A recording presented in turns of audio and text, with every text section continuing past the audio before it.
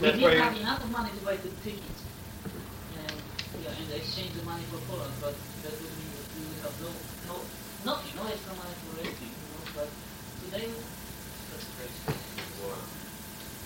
It's so super, just great.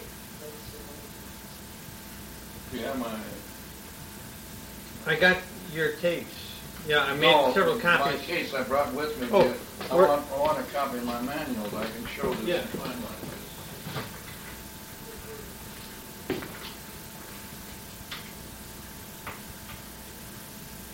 I don't know, where is it, Gordon? Is it in the living room by your head?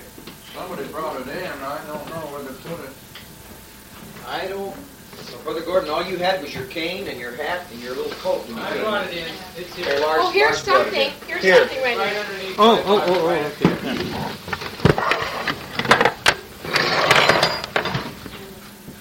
Here you go, Brother Gordon. You can challenge people to give arguments. Did you get to read very much of it? Oh, yeah. Why Yeah. they shouldn't submit to God. Interesting. Very. Find any reason why submitting to God It's the next after original, so we have a very good copy.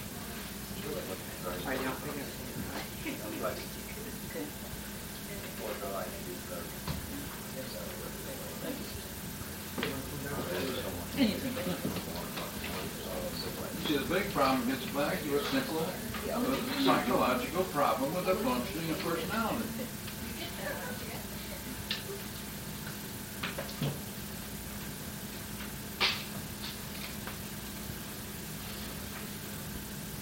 We should pray for the excitement I had. There's a page. Yeah, you just passed the one that you wanted to call to his attention. It'll say it real fast. Next one. There it is. There it is. Where do you go?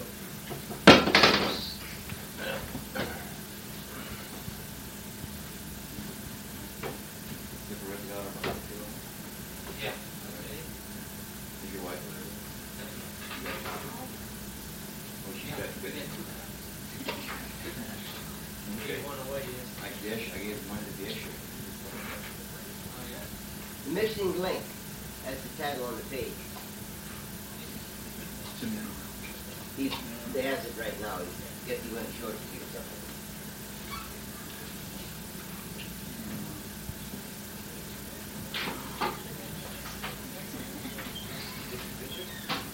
Stanley, what do you do for a living? Construction, How long you on the issue? let's see, about 4 weeks.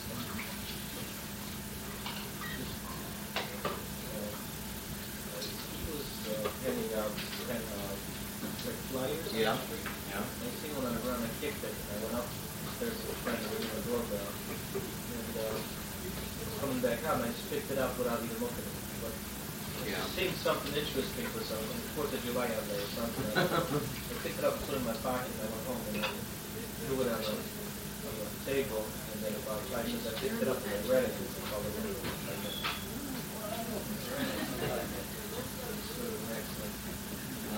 Oh, good. It was a real blessing. Since then, it meant a lot for me to see him and talk to him and go to meetings. It was very important. Something that I've been searching for. I didn't know how to really. Never found someone that I can really relate to and without. It's a mission, ministry, whatever. Maybe whatever. But I feel there's a place for me there, so that's why I'm there. You know, God's kingdom isn't made up of very big things. It's made up of a lot of little. And that's really, one thing I learned from Brother Gordon when I first got excited about it. So I'm going to be somebody great. I find out faithful people. God can do more with little faithful people than He can with the great big ones. They fall a long way when they fall. Yeah. God just needs little faithful people to do their jobs every day and be a witness and testimony. That's the page you were referring to. You got a little testimony on the stand there, Yesha. Excuse me? We got a little testimony on Stanley. Oh, all right. He told us how you met him, Oh, praise God. passing out your little pamphlets. How can you give glory to anybody else except God? When he does things like Glass that. of water or coffee? Right behind the chair. Yeah, I see what I was thinking, what am I going to The light's now on, pull the top. I'm not tall, man. I've been over for a couple of years. It's all right for others, but for me, How was the rice water? well, Or no one else is available for milk? We have lemonade also. Lemonade? yeah, lemonade will be real good.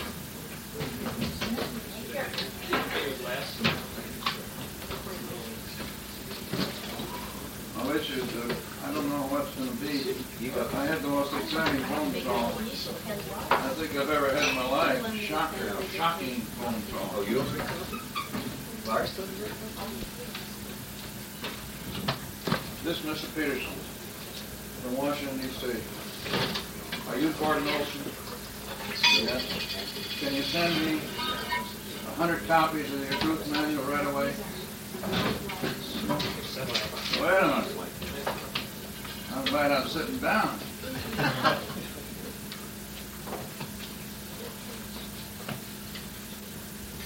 He says, I got 85 people under me, and I've been teaching out of your truth manual for weeks, and I want them to each have a copy. He said, I haven't found any presentation that's simple as far as personalities go. The functioning of personality. He's a Christian political organization.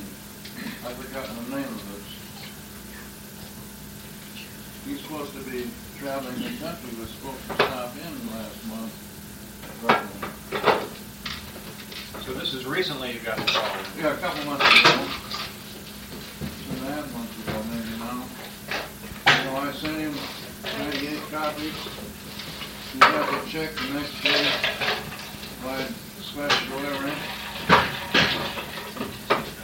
And I'm glad that I have this great, big, massive file. I got a file of every important letter that's sent me the last 25 years. Everything in order. And I'm glad I could dig back through my file and find out that he was a student in Switzerland. He was. And I've had a YWAM student, and I've had correspondence with him before.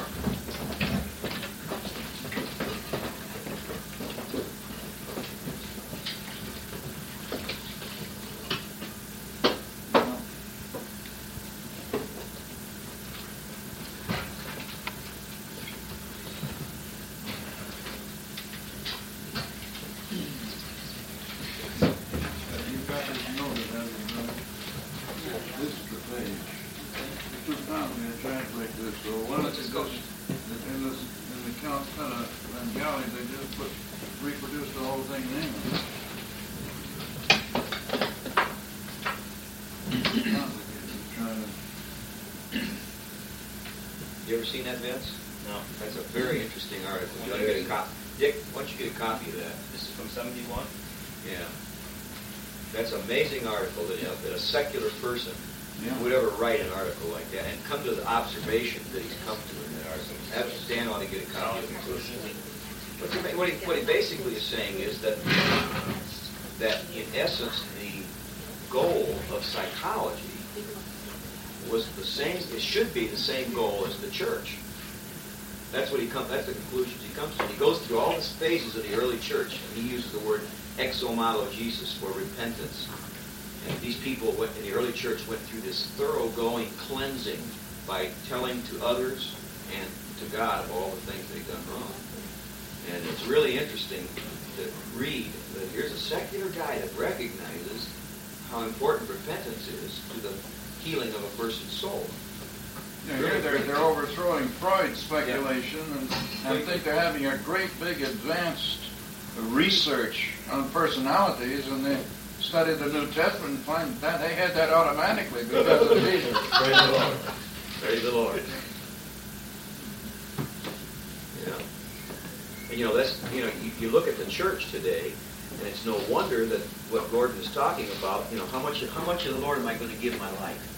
Well, if you don't start out with repentance, don't understand that whole concept of what repentance really is, then it's easy for somebody to say, well, I'm just going to cut the slice off now because that won't hurt me too much if I give him that part.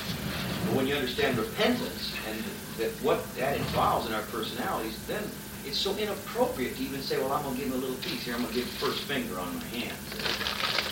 You understand repentance, the rest of it that doesn't even make sense. All the diagrams in this manual represent a whole day long of meditation and prayer with great blessing from the Lord to me.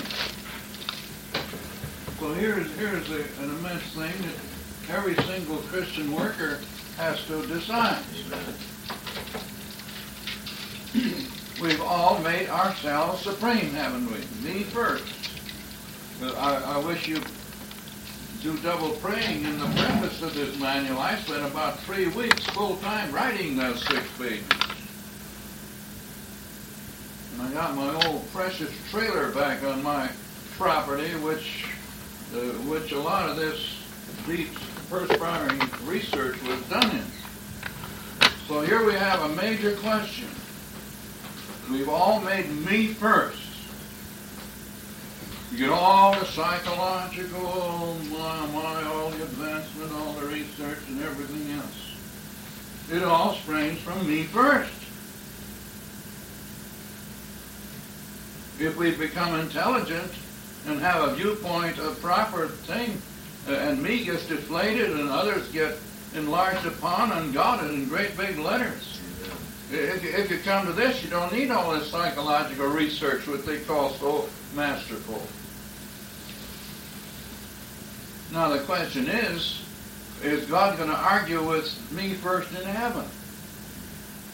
Or does this change have to happen here?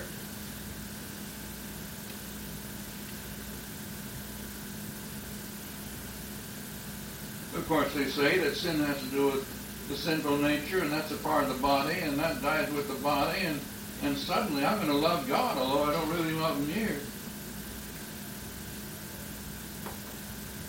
There's no moral change at death, is there? Sin doesn't relate to the body, though you is used by personality, of course.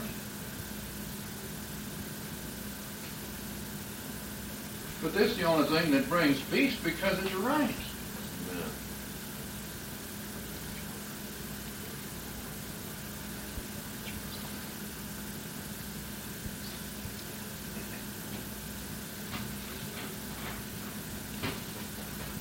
And who can find any arguments why?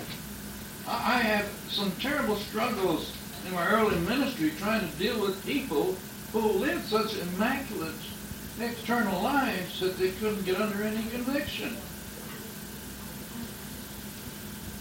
And when this idea was brought out, they're praying to God because they believe that God can make them the happiest. In other words, it's proper for me to submit to God.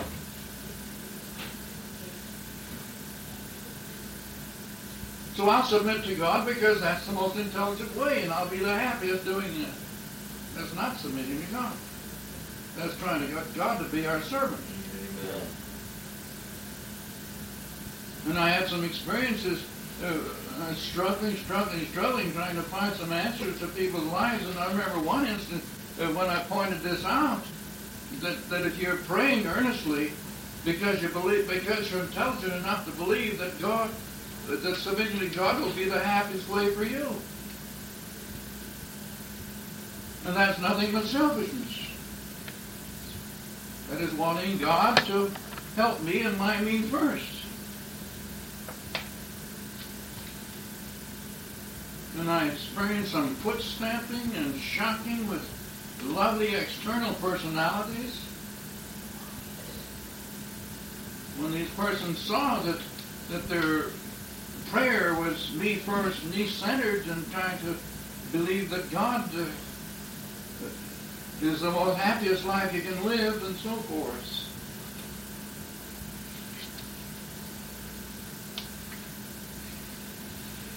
So if we're going to do any Christian work, we have to have a decision on this, don't we? And I'm so thankful that our sweet, lovely Jesus isn't trying to pick us apart in every way. He's not talking about absolute perfection. He's talking about a willingness.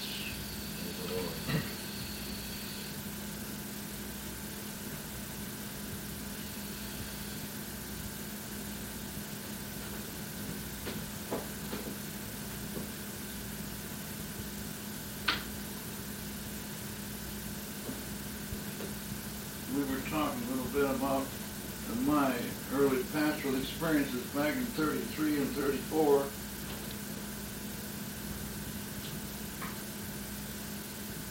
I had several $1,000s saved up when I was admitted. My plan was I went to Moody, worked in the pastor's course, and couldn't tolerate the Calvinism there. So I finally switched to the general course. Years later, I finished a couple of subjects, so I did graduate then.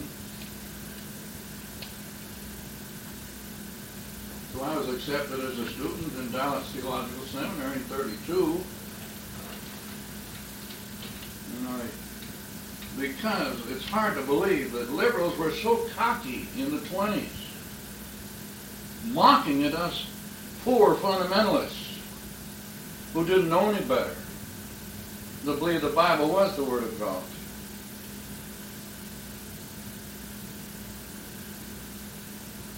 So there were practically no cultural seminaries believing in full Bible inspiration. And Dallas took a tremendous stand there.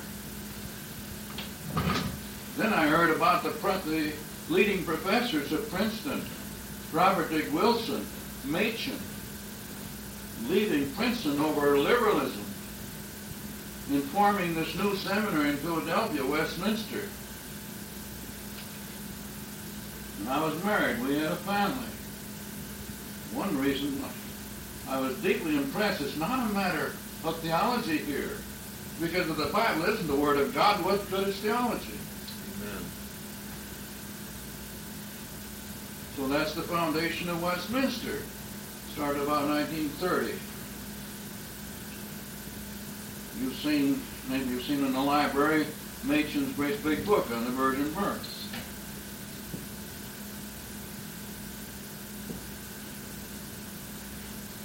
And so various combinations, I thought it would be better. One thing, I'd be able to work better in Philadelphia and find some way.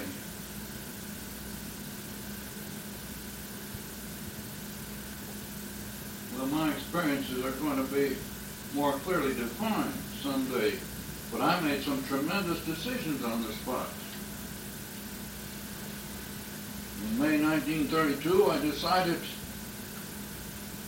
that I was not going to go to seminary, that I was disappointed in the theology.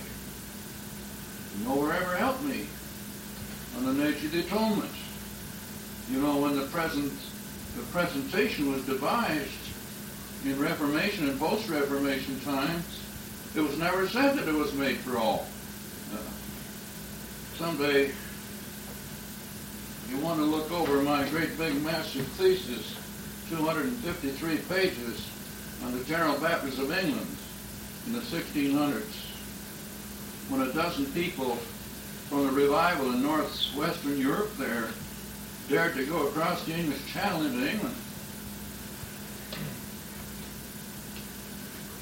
And they were greatly blessed. You all heard of John Bunyan. He was one of the noble preachers who preached himself while he was into jail. And so here you have the great General Baptist revival in England. And in England there were two groups of Baptists, the General Baptists and the Particular Baptists. The General Baptists said that the atonement paid literally for nobody's sin. It enabled God to forgive. The Particular Baptists said that it was a literal payment of guilt and therefore had to be for the elect, for everybody to be saved. And for 200 years, in Amsterdam, the Mennonite archives were unknown. When they got opened up about 1850, I judged, 60 in there, it caused a revolution in history. And I worked over every bit that was translated into English. So we could say a recovery of the main presentations in England in the 1600s among the General Baptists, I'd be very satisfied. Amen.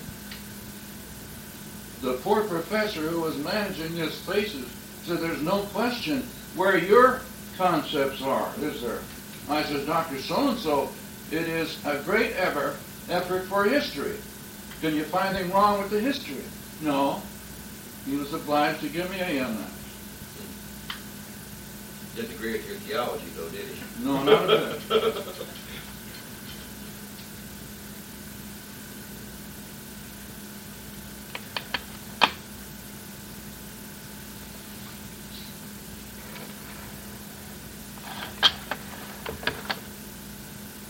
So instead of, I was just trying to write this up a little bit last week, trying to put a few dates in here. So in May 1932, I left my editorial position, rented this little house out in Glen Ellen with the personal expression that I'm going to try to enroll in God's school. Amen. And see what has to happen in promoting revivals. Well, I very soon got busy here and there, of course, and got in this pastor. I did accept the theological concept of many godly professors, not a question of whether professors are godly, but they've been taught these things and they keep right on teaching them. And so, as you know, the concept exists throughout evangelical circles from coast to coast that lordship is optional. We hope you will make Jesus Lord, but if you do or don't, your destiny is fixed.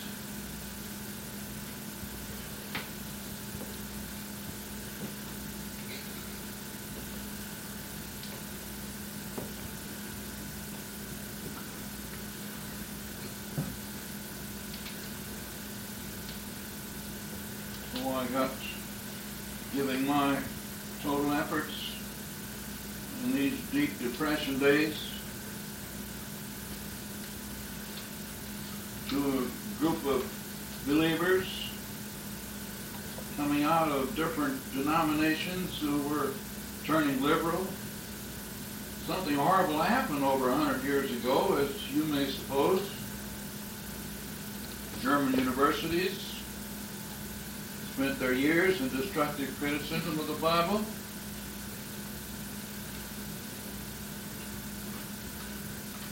Evolution comes out of England, and so in the early 1880s, things were getting real critical in our seminaries of all the denominations.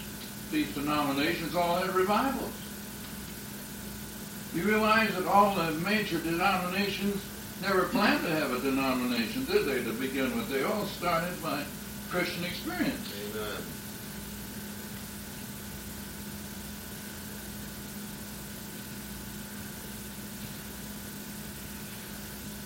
One statement by Dr. Park, after he'd been a professor and over seminary there for 40 years. I quote this sentence in my summary of very important books. What the Bible teaches is now pretty well understood. But now the question is whether there is any Bible and whether there is any God.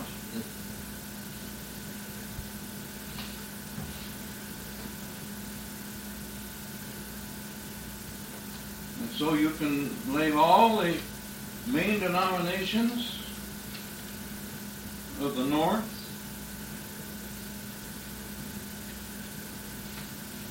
hard to realize that where Chicago was fundamental in the 1890s. Hard to realize that Oberlin College gets a new president, Dr. King, 1900.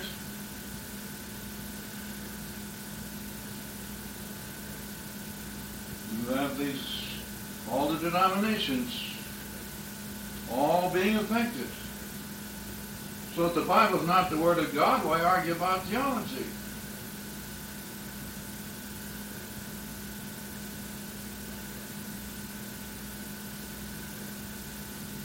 So we see the devastations, and it's quite a historical study. Let me just say, I got so involved. I spent 3 months full-time putting that thesis together. I had left my engineering position. We were living on our savings. And I'm just making a tremendous effort to gather the evidence. And I got so worked up and so blessed by what happened in history. And I got to be traveling with these brethren in Minneapolis, pressed upon me to write some kind of a summary of my efforts. And so it all got down to one crowded page there. And there I mentioned that some of my research travels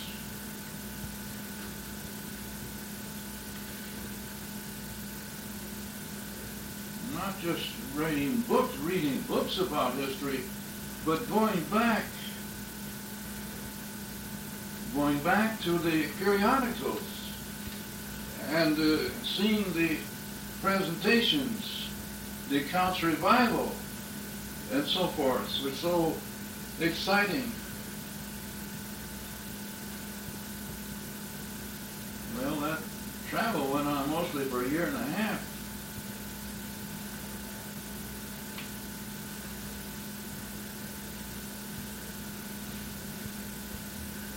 It's the strangest thing that people can conceive of a salvation without me, in my little tiny personality, becoming conscious of the greatness of God and trying to sit down and figure out how much I want to give to God and how much I don't want to give to God. Can we find one single argument, just one, why any person loses out by submitting to God? Something wrong with God's intelligence?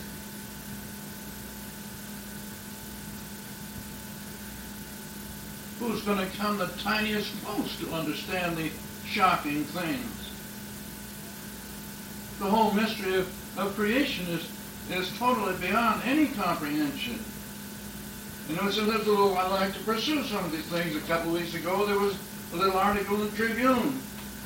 How you have, we are existing because of a sperm that hits an egg. And these little specks that you can't see not only have bodily resemblance, but have personality resemblance. And how can anybody figure out incorporating into these little tiny existences such horrible expansion of results? And God has incorporated this to try to swell our head and say, Lord, oh God, I shake my head. I haven't the tiniest understanding of this, therefore I worship you.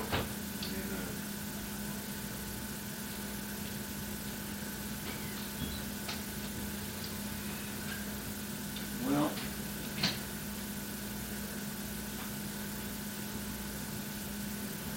what's the copy of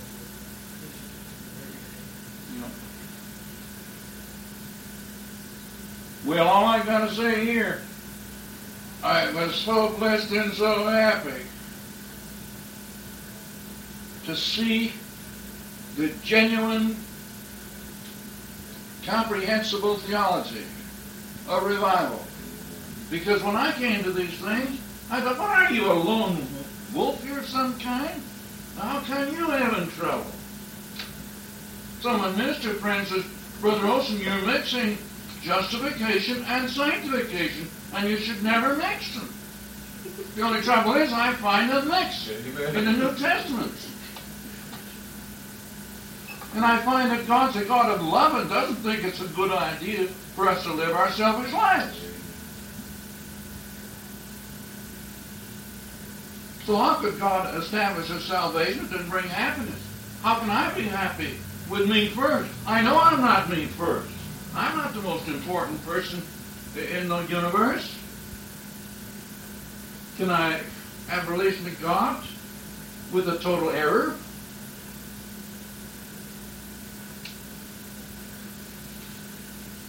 So something happened in our general theological scope here, didn't it?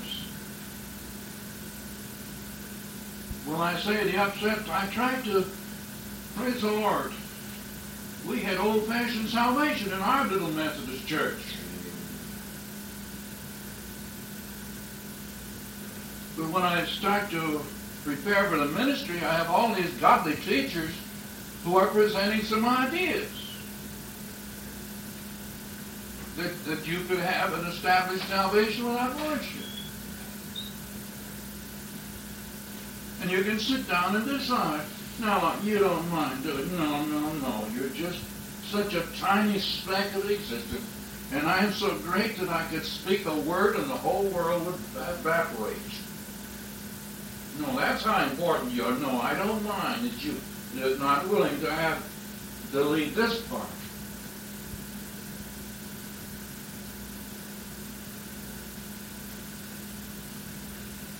We used to sit in the class and look at each other on certain Bible courses.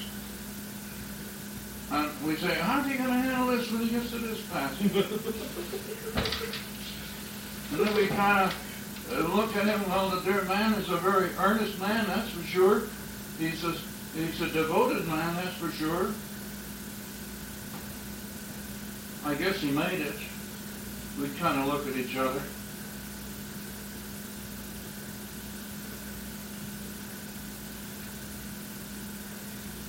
And I did make this adjustment in my theology that the atonement was a literal payment for the guilt of sin, past, present, and future.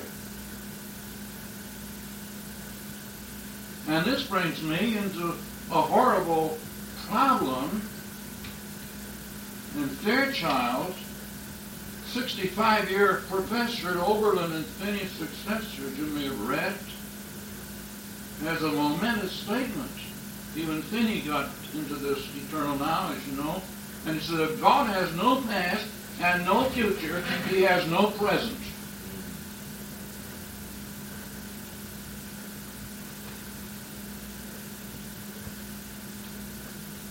So to establish the proposition of theology, I got so excited a few weeks ago on indigestible philosophy. Indigestible philosophies do not answer the problems of theology. So why not say we don't know? But it's a mighty wonderful theology to have one problem. Where did God come from?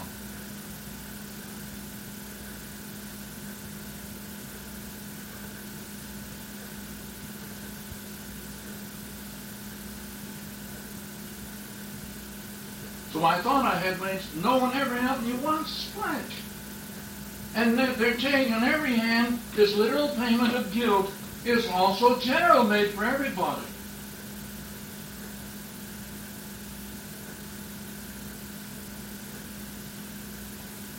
It's a long story how the Universalists in New England in the 1700s declared that everybody was saved because the Bible said it was made for everybody. If everybody's sinned or paid for, everybody's going to be saved.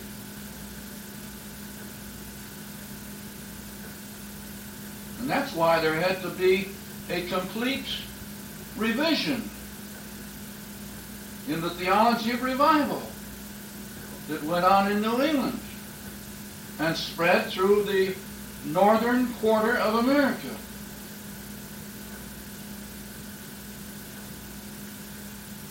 So was I shocked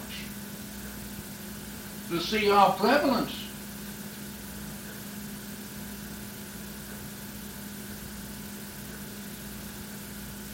were the ideas that I had come to.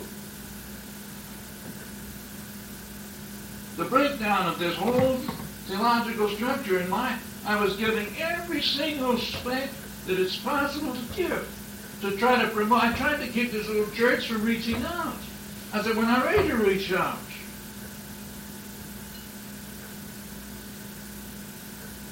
We need relationship with God first.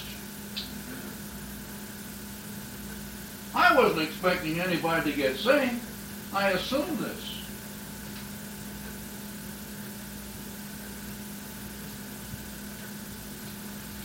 I was trying to formulate, to try my best, studying the Greek text. I have no scholarly background, but I'm so thankful for the background of Greek grammar I did have. I never intended to use it much, but I was sure pressed to use it. So I was preaching and praying to try to get these believers to make Jesus Lord. This wouldn't change their destination. I wasn't trying to get anybody saved. They all came to the meeting because they were believers, they said, and they were tired of modernism.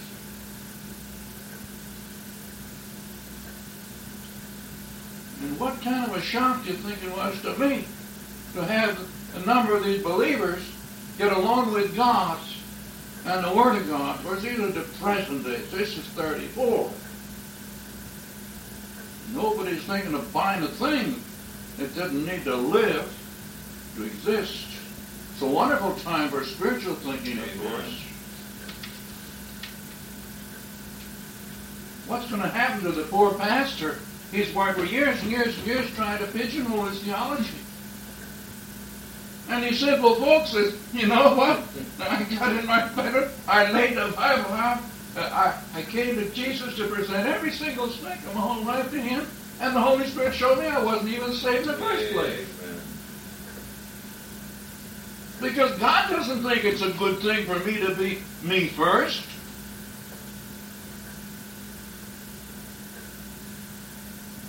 And it's just an happy walk in the clouds of heaven. This brings another great problem on the Holy Spirit and when He enters. I had the facts before me. Here we have a lot of happy people in depression days, and they're all happier than the pastor because the pastor's having trouble with his pigeonholes.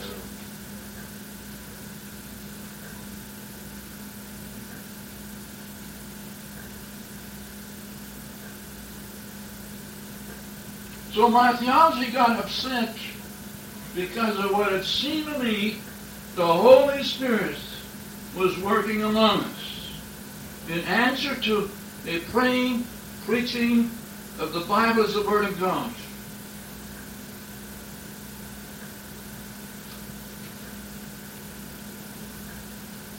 Well, I've got you photocopied those 6 pages from my little notebook. And I spent every hour I could for my duties in preaching and teaching and visiting and so forth. I've got to know. I took a stand in my teens against some of my friends who said the Bible is not the Word of God. I took a stand and it was the Word of God. Well, if you believe the Word of God, see what it says. Don't need any Greek study. Take a little ABC authorized version. Make yourself some columns. Write down every passage that you carefully read that has anything to say about your columns.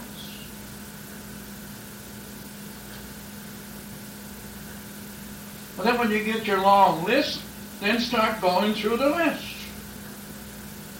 Establishing your proposition.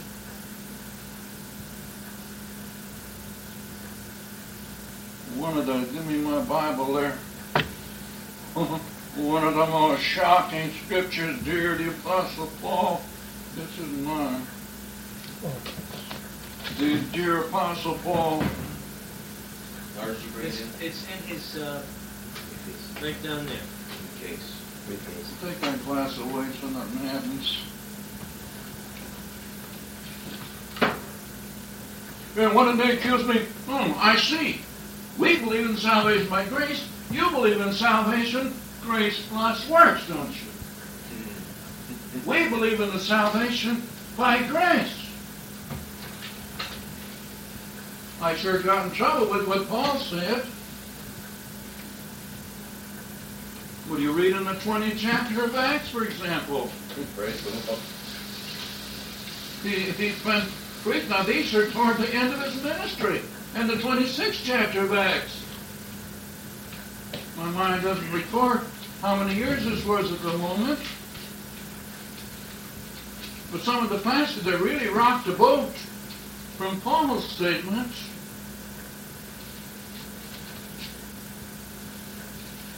My eyes, I have my cataracts are growing. We have, I've got in the heading, my chapter on repentance.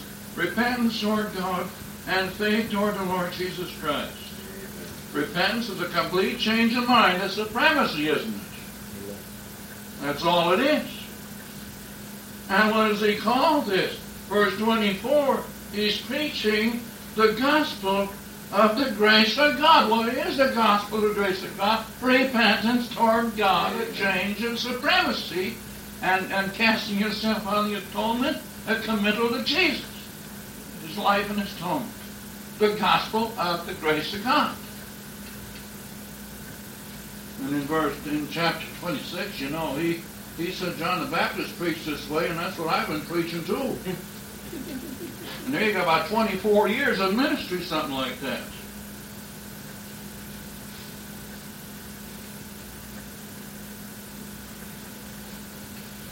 And so this is the source of my complete rework. I left my editorship in 32. It was supposed to be the end of engineering. But when I got in this kind of trouble, I'm back in engineering. Finally got back in 36. Praise the Lord. Now I'm as free as a bird. I don't have to please a soul except you, dear Jesus. Amen. And all I want to know is what you have to say. And the only thing I can come up with is that man chose me first. And God is reaching out to man because this is not a happy life anywhere. God wouldn't be happy with me first. So he's made it possible for us to reverse this. What do you do when you reverse? You become intelligent. When you become intelligent, see, there's a little tiny speck. Here you got whole humanity. The sum total of humanity is more important than me. And then you got God in his total supremacy. That's wonderful. Praise the Lord. We need to preach the beauty, the loveliness of becoming intelligent in our viewpoint. And God says, our children used to have these little boards with white cloth here. Right on it, then they pull up the thing, start with a new sheet. I wrote this way to my missionaries. I've been writing, praise the Lord, I've been writing to 4 wonderful students for 10 years, every single month except a couple when I couldn't. Amen. And I wrote it again with this lovely thing. People say you believe in salvation, grace plus works. Listen, if we have written on our board all these selfish manifestations of life, and God says, if you're willing to become intelligent, I can't have you any other way. You can't live with me. You're going to have me first when me is not first. Amen. But if you'll turn and be intelligent and come to me because of all the atonement and everything that's been done, I'll lift this sheet up and give you a new sheet. Praise the Lord. That's grace, isn't it? Amen. And like Jesus said, sin no more, lest the worst thing happen to you. And oh my, you know all the chapters we got there. Oh, this chapter on continuation in the love of God Persevering is not supposed to be something you don't want to do. This is supposed to be a life of what you want to do. Hey. Because you're fully satisfied that you can't find anything wrong with God. And if he wants to bring us back, and oh, wow.